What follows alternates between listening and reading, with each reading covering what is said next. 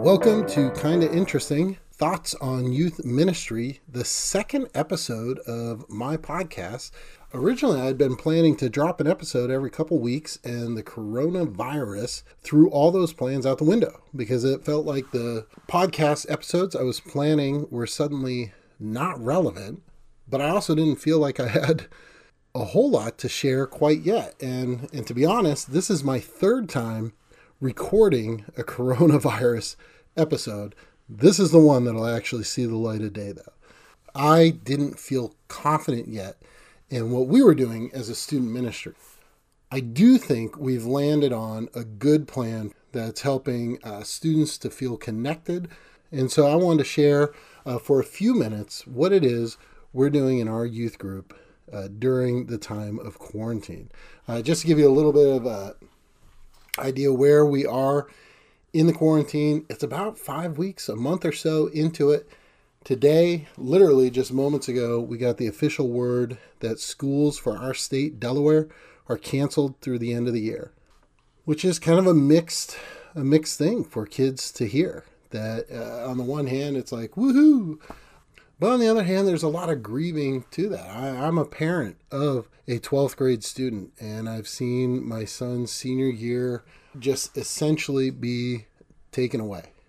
He's lost his final months at school. He's lost graduation. He's lost so many different things, and even excitement about college plans has been changed to kind of this weird orientations on Zoom and virtual first days. All that to say, here's where we're landing as a student ministry. We experimented a lot with a lot of different ways. I think if I'm honest, I was a little intimidated with what some of the larger youth groups out there are doing. We don't have production teams to throw on a full-blown youth night live TV show.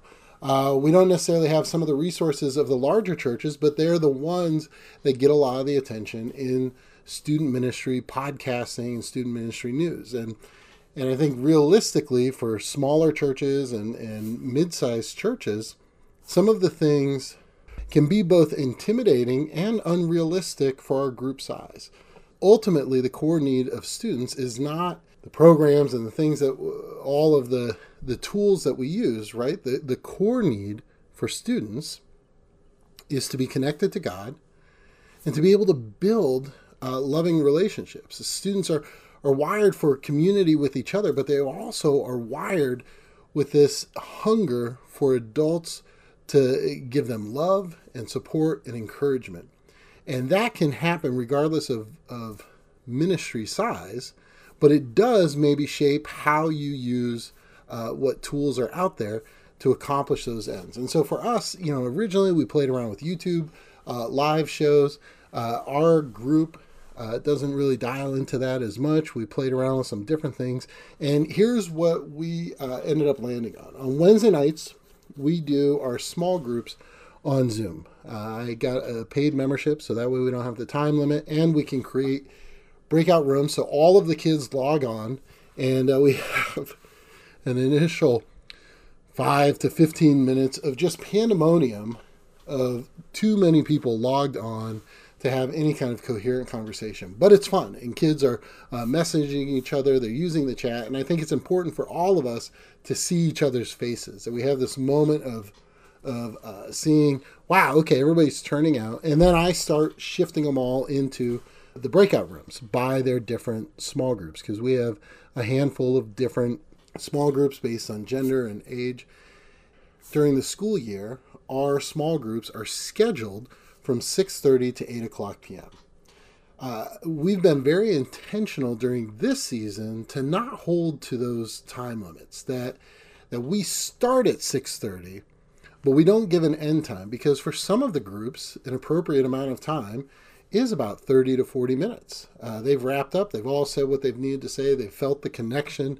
They've been able to interact with each other, and trying to force it to go longer than that becomes awkward or uncomfortable for those kids and the leaders. And so some of our groups wrap up fairly quickly, and then others of our groups go the whole hour and a half, sometimes even as long as 2 hours. Why? Because those groups, which tend to be some of the older ones, are just a lot more hungry for interaction with each other. And so it makes sense for those groups to go a little longer. So we've gotten rid of the end time and just emphasize more. We start at 6:30 and we finish when we finish. I've coached my leaders to not expect to do what they would normally be able to do when they're in person, right? Because now everybody in the group is staring at a screen, as distracted as a 13-year-old dude can get sitting in a room with 8 other 13-year-old dudes. It's so much more distracting when he's looking at a screen at 8 other different rooms. It's just 8 times more distraction. And so what I've challenged leaders to do is, hey, don't expect to get through the same amount of content you would normally. Don't expect to, for a couple different reasons. One, the venue is so different. The format is different. We're used to it now, but it's still different. There's limitations to what we're doing. And honestly, the emotional pressures that people are feeling right now are very different. And so it might not necessarily be what the kids or even the leaders need to be able to pound through as much Bible study material as we normally might on Wednesday night. Now, we still want to do Bible study material, but I've really encouraged them to focus on resources like the Viva studies that you can find at theyouthcartel.com. They're simple, short, 4-week studies. They're only $6 per curriculum. And they're discussion based, so it's a lot of great discussion questions with minimal prompts for the leader, very interactive, which is great for the Zoom interface. I've also encouraged them to use some of the old talk sheets that youth specialties put out back in the day. We have some, and so I've been scanning them in and emailing them to the leaders, especially with the younger groups, because honestly, those talk sheets are like 5 or 6 key questions and a couple scripture passages, which in person is maybe a 10 to 15 minute Bible study. But over Zoom, that still ends up being a 20, 30 minute lesson because of the lag, because of the interaction, because of the challenges to the format. And my leaders, especially the middle school leaders that have been using those kinds of resources, have found a lot more success with their group when they shifted to that approach. So the biggest thing that I've emphasized with the youth leaders is our small group time has got to be focused on the relationships. And so they don't need to hold themselves to a huge expectation for content. Do something, right? But it's still a win as long as people are showing up and interacting with each other. That even for the kid that dials in and he has his camera pointed at the ceiling, don't be fazed by that. Just appreciate that they're connecting. Some of our leaders have struggled with, it feels weird to not see people's faces. But think about it. We tend to look at 14, 15, 16-year-olds and say, but they're so social media savvy. They do so much on Instagram and Snapchat and all of these different resources, but it's heavily, heavily filtered and controlled. They don't just post a photo, right? It's been edited. They've spent 20 to 30 minutes to get just the right pose, and then they filter it and they edit it and they tweak it and adjust the lighting and adjust the colors so that what they put on social media is as good as they can possibly get it. And Zoom is not flattering. And so for kids that have been conditioned to look so perfect, for some of them, it really is a struggle. And just be glad that they're connecting whether or not they have the camera pointed at themselves. Because what counts is the relationship, right? Not that they're doing it exactly the way you do it. So that's our Wednesday nights. Honestly, it really is just about getting them into the groups. For our group size, we haven't even really bothered trying to do games on Zoom or anything like that. On Monday, Wednesdays, and Fridays, we do something we're calling Insta Devos. And I have recruited students. I reach out to students and I say, hey, would you submit a devotional video for our Instagram that we can post on Monday, Wednesdays, and Fridays? And I tell them it can be 30 seconds. It can be up to 5 minutes, whatever they want to do. their favorite verse, something God has been teaching them, a devotional that they read and liked, something they heard they want to recap. They have complete freedom to go in any direction. If they don't have ideas, I suggest scripture passages that they can talk about, and then they just film themselves. So far, we've had some as short as 2.5 minutes, some as long as 5 minutes. Huge response.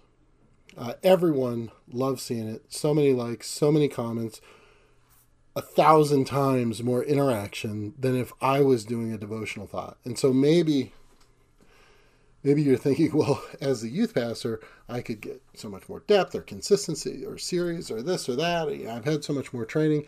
But what good is it if the response is going to be so much less? And kids love seeing their friends. The adults in our church love seeing these Insta Devos that young people are putting together. And we've kept it simple. If you want to check it out, you can look at our account. It's on Instagram.com/BrandyWineStudents. On Tuesdays, we do an Instagram Live show. Myself, my assistant, my intern, the three of us just kind of clown around at 11:30 a.m. on a Tuesday morning on Instagram Live, and then the video stays posted for the next 24 hours or whatever it is. And we each have little bits. My intern, Elijah, does Elijah's Truth Bombs, where he says something controversial and defends why he thinks that way. And we let kids screen duo in on Instagram to debate him or affirm him. Melissa does Melissa's Sassy Stories, where she tells some story where she was sassy to somebody, and it's usually hilarious because usually she is super easygoing and fun to be around. So any story where she's popping off on someone is hilarious. I usually lead a game. We do screen games that we've gotten from Download Youth Ministry. We use Sidekick or PowerPoint. And I just stand next to the TV and we do a game, and kids respond in the chat and compete, and we send them prizes. And the prizes that we've been doing have been stickers. We've been using stickermule.com and making all sorts of goofy stickers. We have stickers of ourselves. We have stickers with our logos, just different goofy stickers. The kids love them. They put them on stuff. They send us pictures of the things they put them on. And we mail stickers and candy to the winners. And then, of course, the three of us have been taking turns doing a short devotional at the beginning of the Instagram Live. So one of our Instagram Lives typically goes 30 to 45 minutes. And it's just kind of fun, and it's interacting, and we have kids on it. And I like it because I feel like I'm connecting in a way that I'm more used to, even if it is virtually. And then on Thursdays, we do all sorts of just try to find throwbacks or different things to post on Instagram. Essentially, we're trying to have something going on every day of the week, Monday through Friday, primarily through Instagram, and then also through our Wednesday night Zoom small groups. And then we encourage everyone to watch the church service on Sunday morning. I have been communicating with parents way more than normal. Essentially, every Wednesday morning, I send out an email to all the parents reminding them of our weekly schedule. You go, well, why Wednesday morning if it's the weekly schedule? Don't they miss Monday and Tuesday? It's because I want that Zoom link and the instructions for Zoom for our Wednesday night small groups to be fresh in their minds. That's our most important thing. And so I send out that communication Wednesday morning, reminding them what's going on, reminding them what's coming up. I'd love to hear what your ministries are doing. This has been kind of a whirlwind tour of what we're doing and what we've found the most traction with. For our particular group, Instagram is huge. For others, I know YouTube is huge, and that works for them. Let me know what you think. This has been such a strange season, and yet an exciting opportunity to see how God can continue to use the church and student ministry even in the midst of challenging times.